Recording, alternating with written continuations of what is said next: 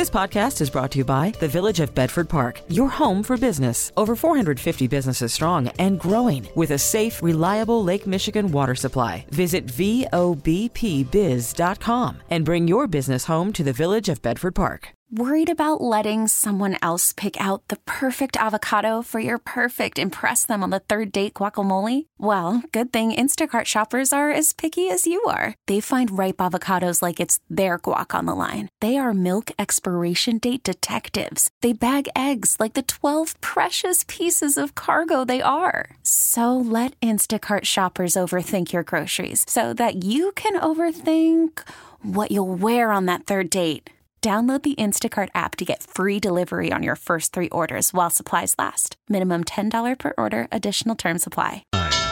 Now, the WBBM Noon Business Hour. Hey, it's 12:03, Thursday afternoon, October 12th. Good afternoon. Thanks for joining us on the Noon Business Hour. I'm Rob Hart. The Evanston Land Use Commission has approved the development of a new Northwestern football stadium with a key caveat. We'll cover that in our next segment. But right now, the latest numbers on inflation are out, along with the cost of living adjustment for individuals receiving Social Security. Joining us now on the Village of Bedford Park business line, reminding you to bring your business home, is Diane Swank, Chief Economist with KPMG in Chicago. Diane, thank you for joining us today. Core CPI up 0.3% month over month. The overall CPI up 0.4% month over month in the latest CPI reading. What is driving the increase in consumer prices on a monthly basis in the month of September?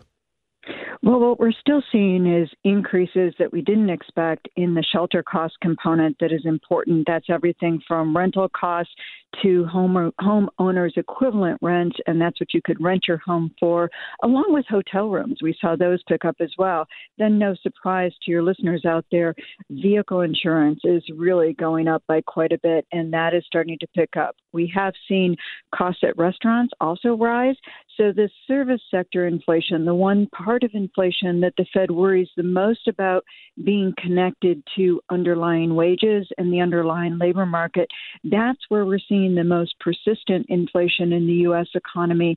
And that's what's given financial markets some concern that the Fed may not be done. Our own view on the Federal Reserve is that, in fact, the rise in bond yields and broader tightening of credit conditions, because remember, those Treasury bond yields set everything from mortgage rates in the U.S. economy to corporate bond yields and municipal bond yields, much more broader tightening than the Fed can do with short-term interest rate increases that mostly affect bank credit, which is only about a third of all credit in the U.S. economy. That broader tightening has really caused many within the Fed leadership to say that may be doing the heavy lifting for us when it comes to rate hikes, which still puts November as not a sure bet in terms of a rate hike. Our own view is that they'll skip November and wait to see how the data comes out in December. Of course, we may not get data on December if the government goes into a shutdown in mid-November. We're talking to economist Diane Swank about the latest Consumer Price Index report. On an annualized basis, core inflation is now at 4.3%. That's still way off from the 2% target, but also down considerably from the numbers we were talking about a year ago. And the analogy I keep going back to is it's like losing weight. The first 20 pounds are easy, but the rest of the way, that's where the hard part begins. Exactly, and that's a good way of putting it, although I will say the one surprise for the Federal Reserve has been the remarkable resilience of the economy through the most rapid Fed tightening cycle we've had since the 1980s. The economy actually accelerated over the summer as inflation cooled, and that is important in what was once considered to be a marathon and the hardest mile for the Fed in terms of getting inflation down.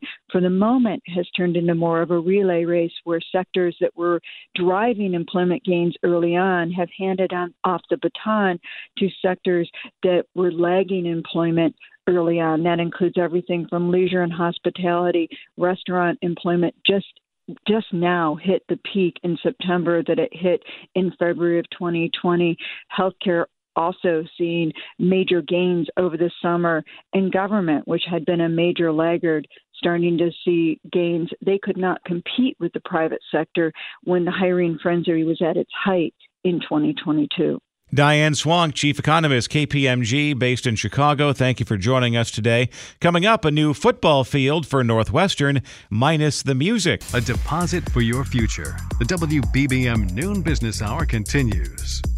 A City of Evanston Commission has approved the planned development of a new Northwestern University football stadium, but not without a restriction on the events that can be held there. Let's get the latest from Bob Reed, business writer and contributor with Chicago Magazine. Bob, thank you for joining us today. The short version, the verdict from the Land Use Commission in Evanston, is almost like a cartoon. Somebody ran in, waving their arms, saying, wait a minute, stop the music. Well, it's sort of like that.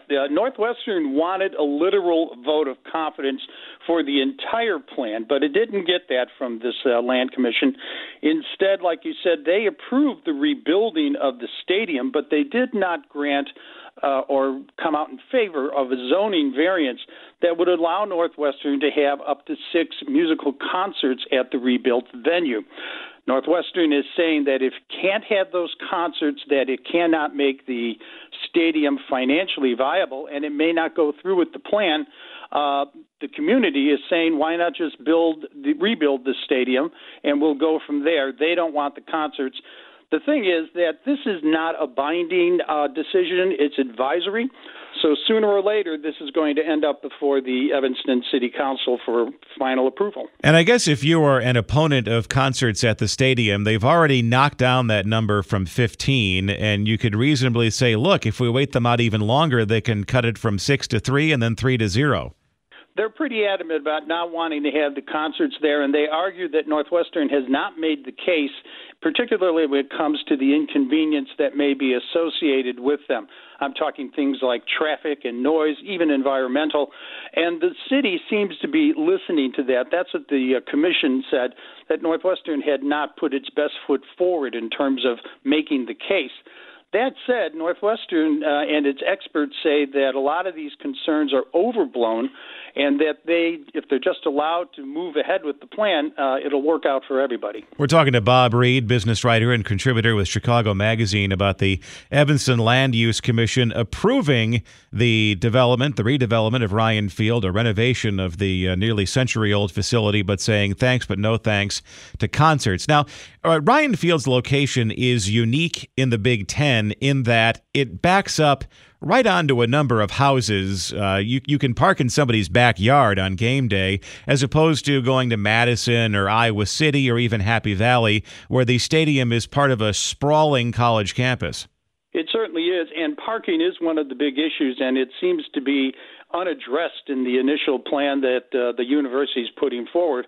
There's also an emphasis on public transportation, but one of the things that came up during the hearing is that it's difficult to get people to use public transportation and then kind of ferry themselves over to where the university is, the stadium is, which is in the middle of a residential community. That said, there are people in the business district that would like to see more traffic and would like to see more customers coming in on the weekends.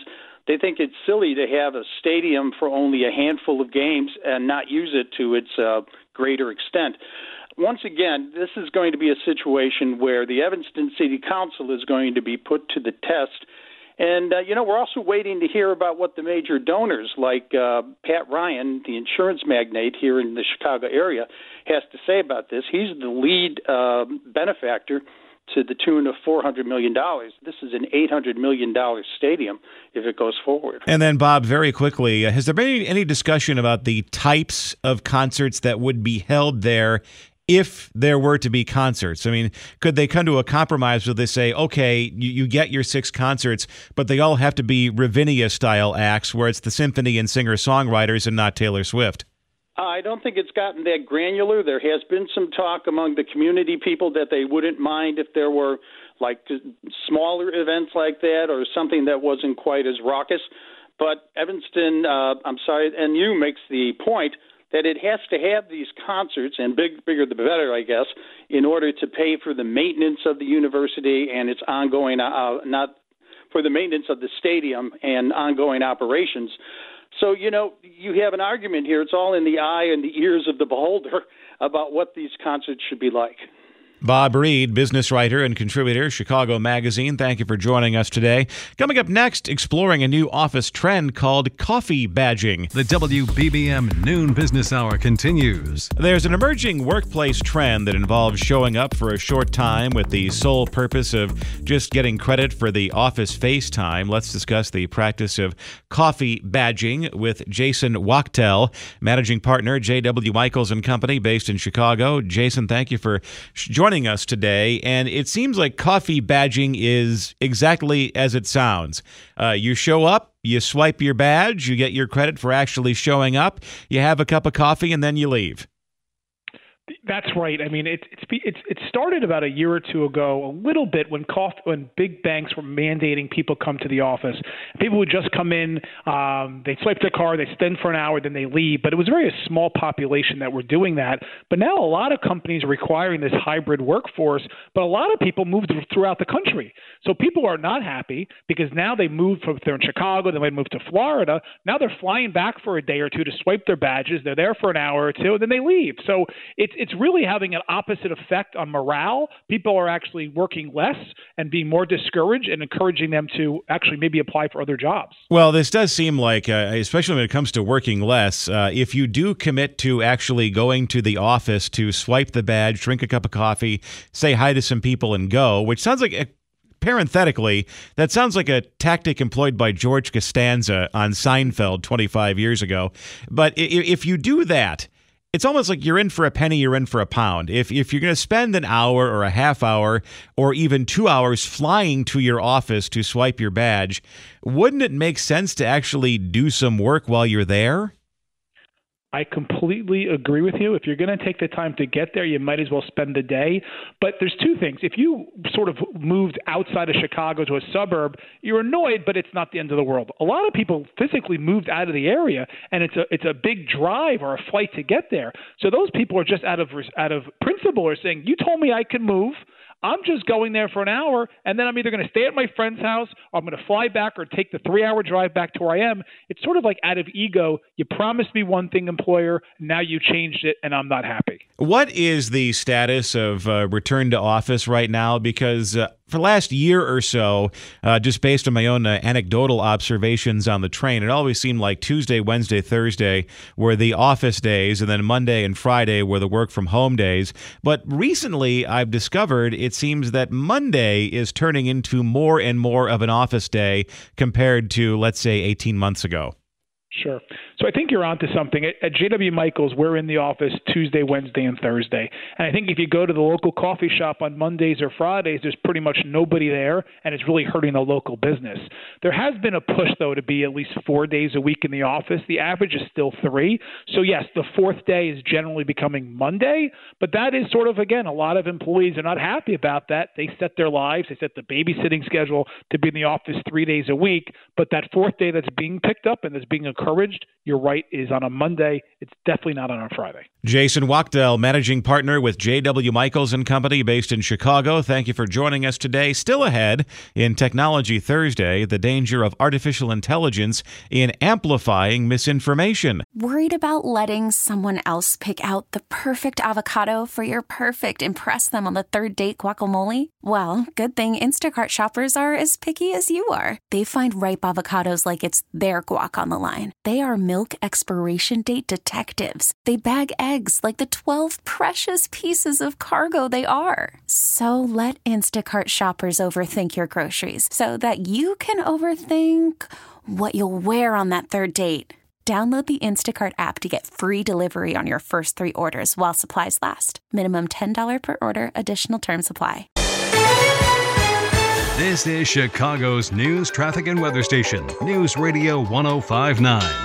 The WBBM Noon Business Hour continues. Good afternoon. I'm Rob Hart. These are the top stories on News Radio WBBM. Israel continues its retaliatory strikes in Gaza, leveling neighborhoods. Residents of the West Loop weigh in on new migrant shelters. It's Technology Thursday, the role artificial intelligence can play in the spread of incorrect information. 8 new names added to the Michelin Guide to Chicago restaurants will meet the owner of one of them.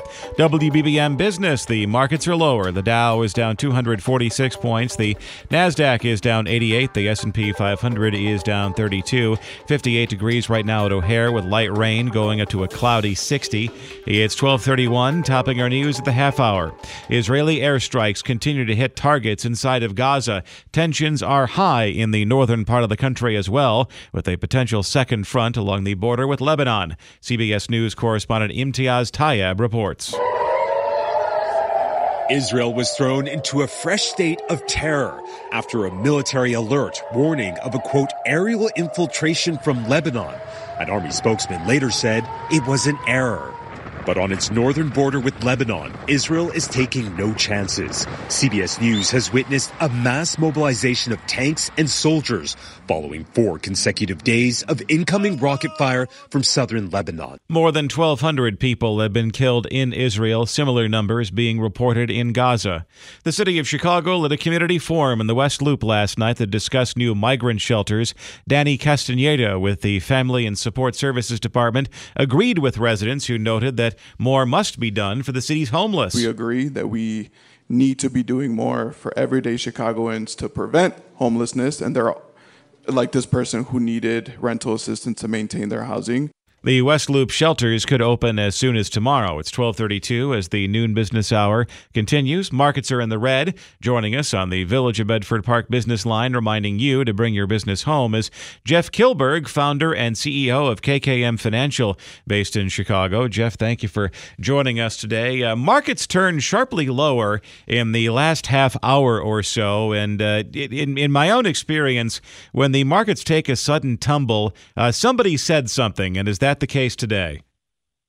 Well, Rob, I think you're right. There's a lot of sensitivity to all types of rhetoric. And initially, we move off of what the Fed is saying. But now with the geopolitical tension in the Middle East, I think we're very sensitive as investors and traders. But if you see where the market is, I think there actually is a glimmer of hope. Let's rewind a year ago today, October 12th of 2022.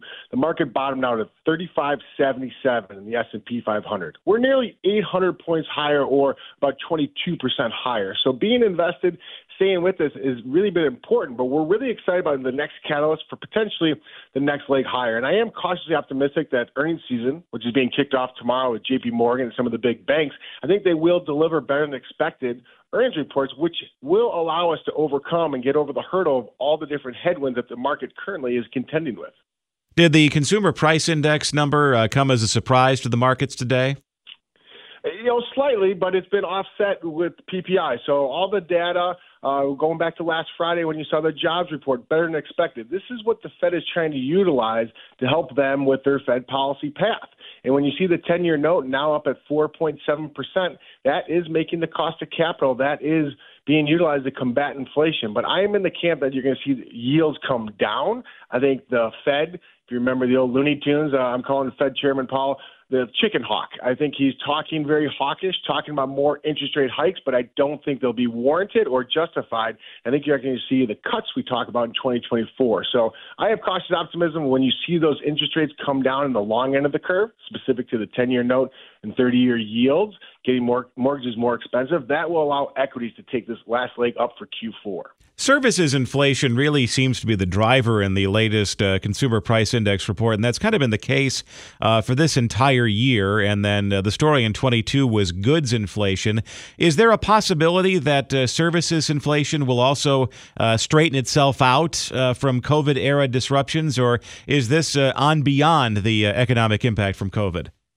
We hope it can be dampened, but I think if you really think about it, Rob, we're living with inflation no matter what the federal government is saying as coming down. And yes, the metrics they use, it is cooling, it is coming down, but they strip out food and energy. And last time I checked, we still drive to work, we still go to the grocery store. Specifically in the Kilberg family household, we eat a lot of food. So we are enduring this higher inflation, but I think consumers are finding a way to overcome. We're making decisions.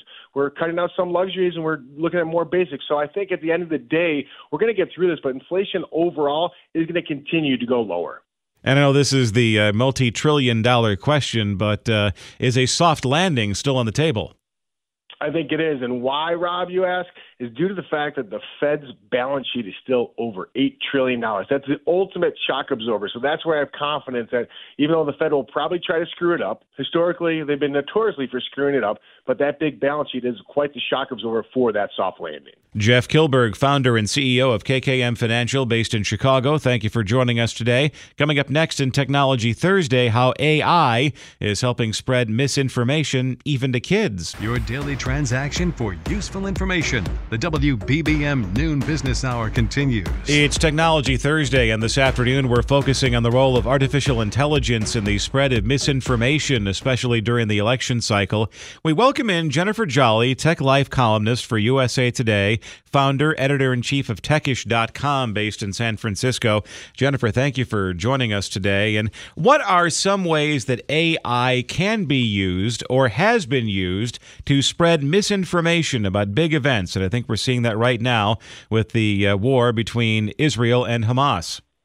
Yeah, absolutely. And we expect this to ramp up tenfold during election season. The ways that it's being used are tenfold, really. It's being used to alter images, to edit and alter images, lip dub. It can make it look like someone's saying something they're not, or in a place that they're not. So think of a movie like Forrest Gump and how they were able to make, Forrest Gump look like he was, with the president. People, anyone, you and I can now alter video that same way using AI tools in our own homes and put that in the wrong hands, push it out to the world.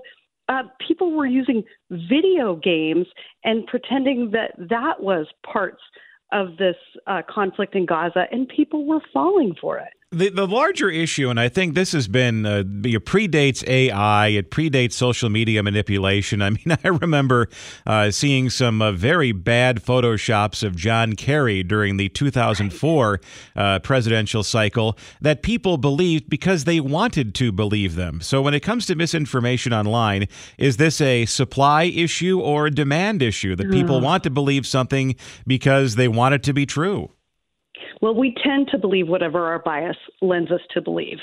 So first of all, if the information is coming from social media, if that's the first place you saw it, right then ask yourself who's behind the information.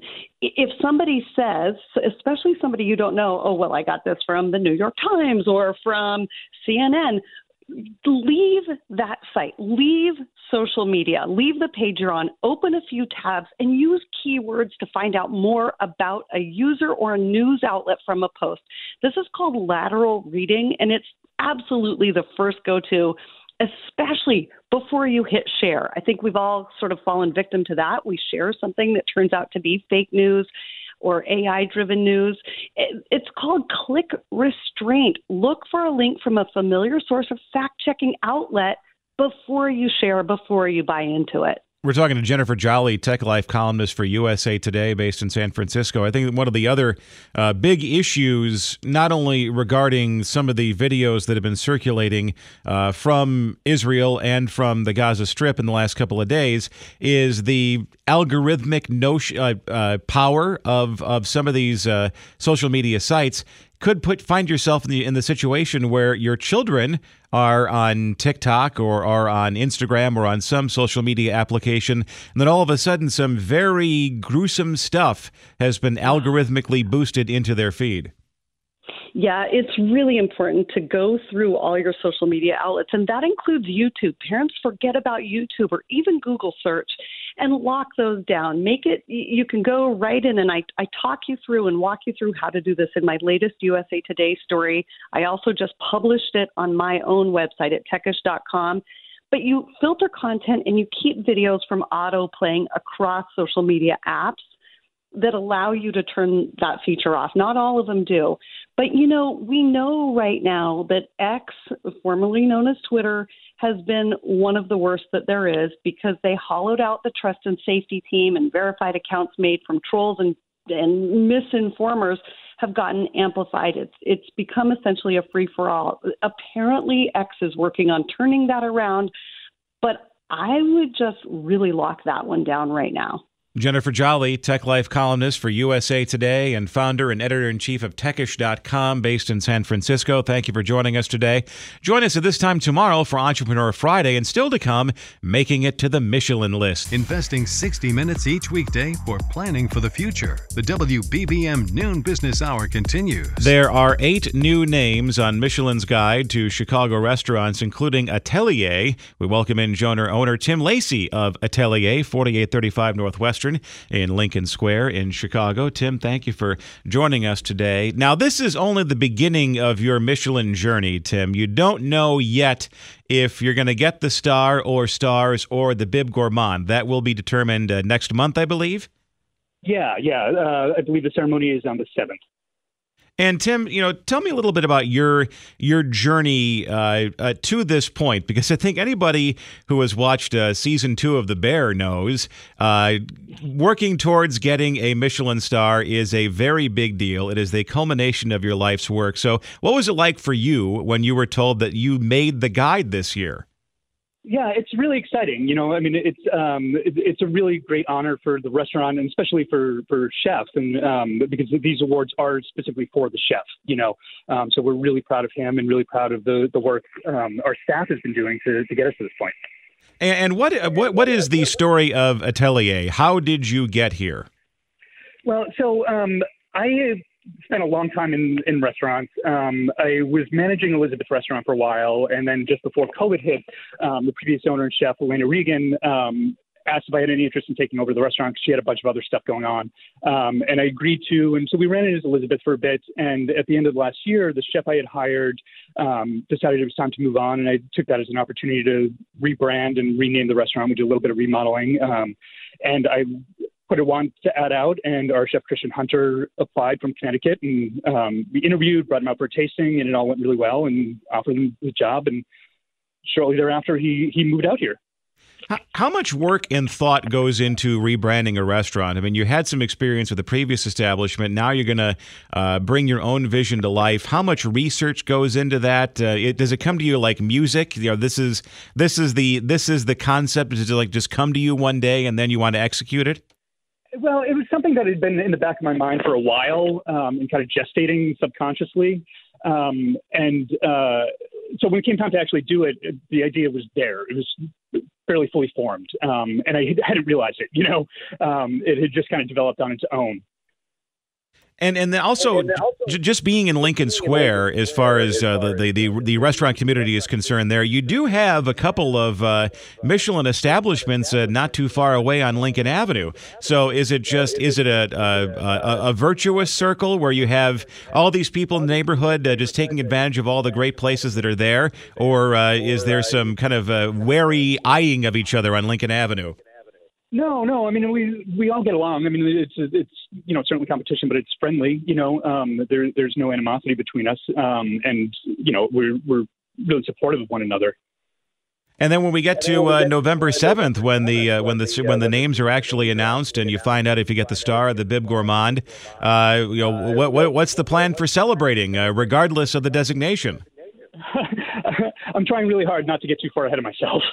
Just trying to manage expectations right now. Always a good idea. Tim Lacey, owner of Atelier, 4835 Northwestern in Chicago. Thank you for joining us today. You'll find past programs and later today a podcast of this hour at WBBMNewsRadio.com and the Odyssey app. We get it. Attention spans just aren't what they used to be. Heads in social media and eyes on Netflix. But what do people do with their ears? Well, for one, they're listening to audio. Americans spend 4.4 hours with audio every day. Oh, and you want the proof? Well, you just sat through this ad that's now approaching 30 seconds. What could you say to a potential customer in 30 seconds? Let Odyssey put together a media plan tailor-made for your unique marketing needs. Advertise with Odyssey. Visit ads.odyssey.com.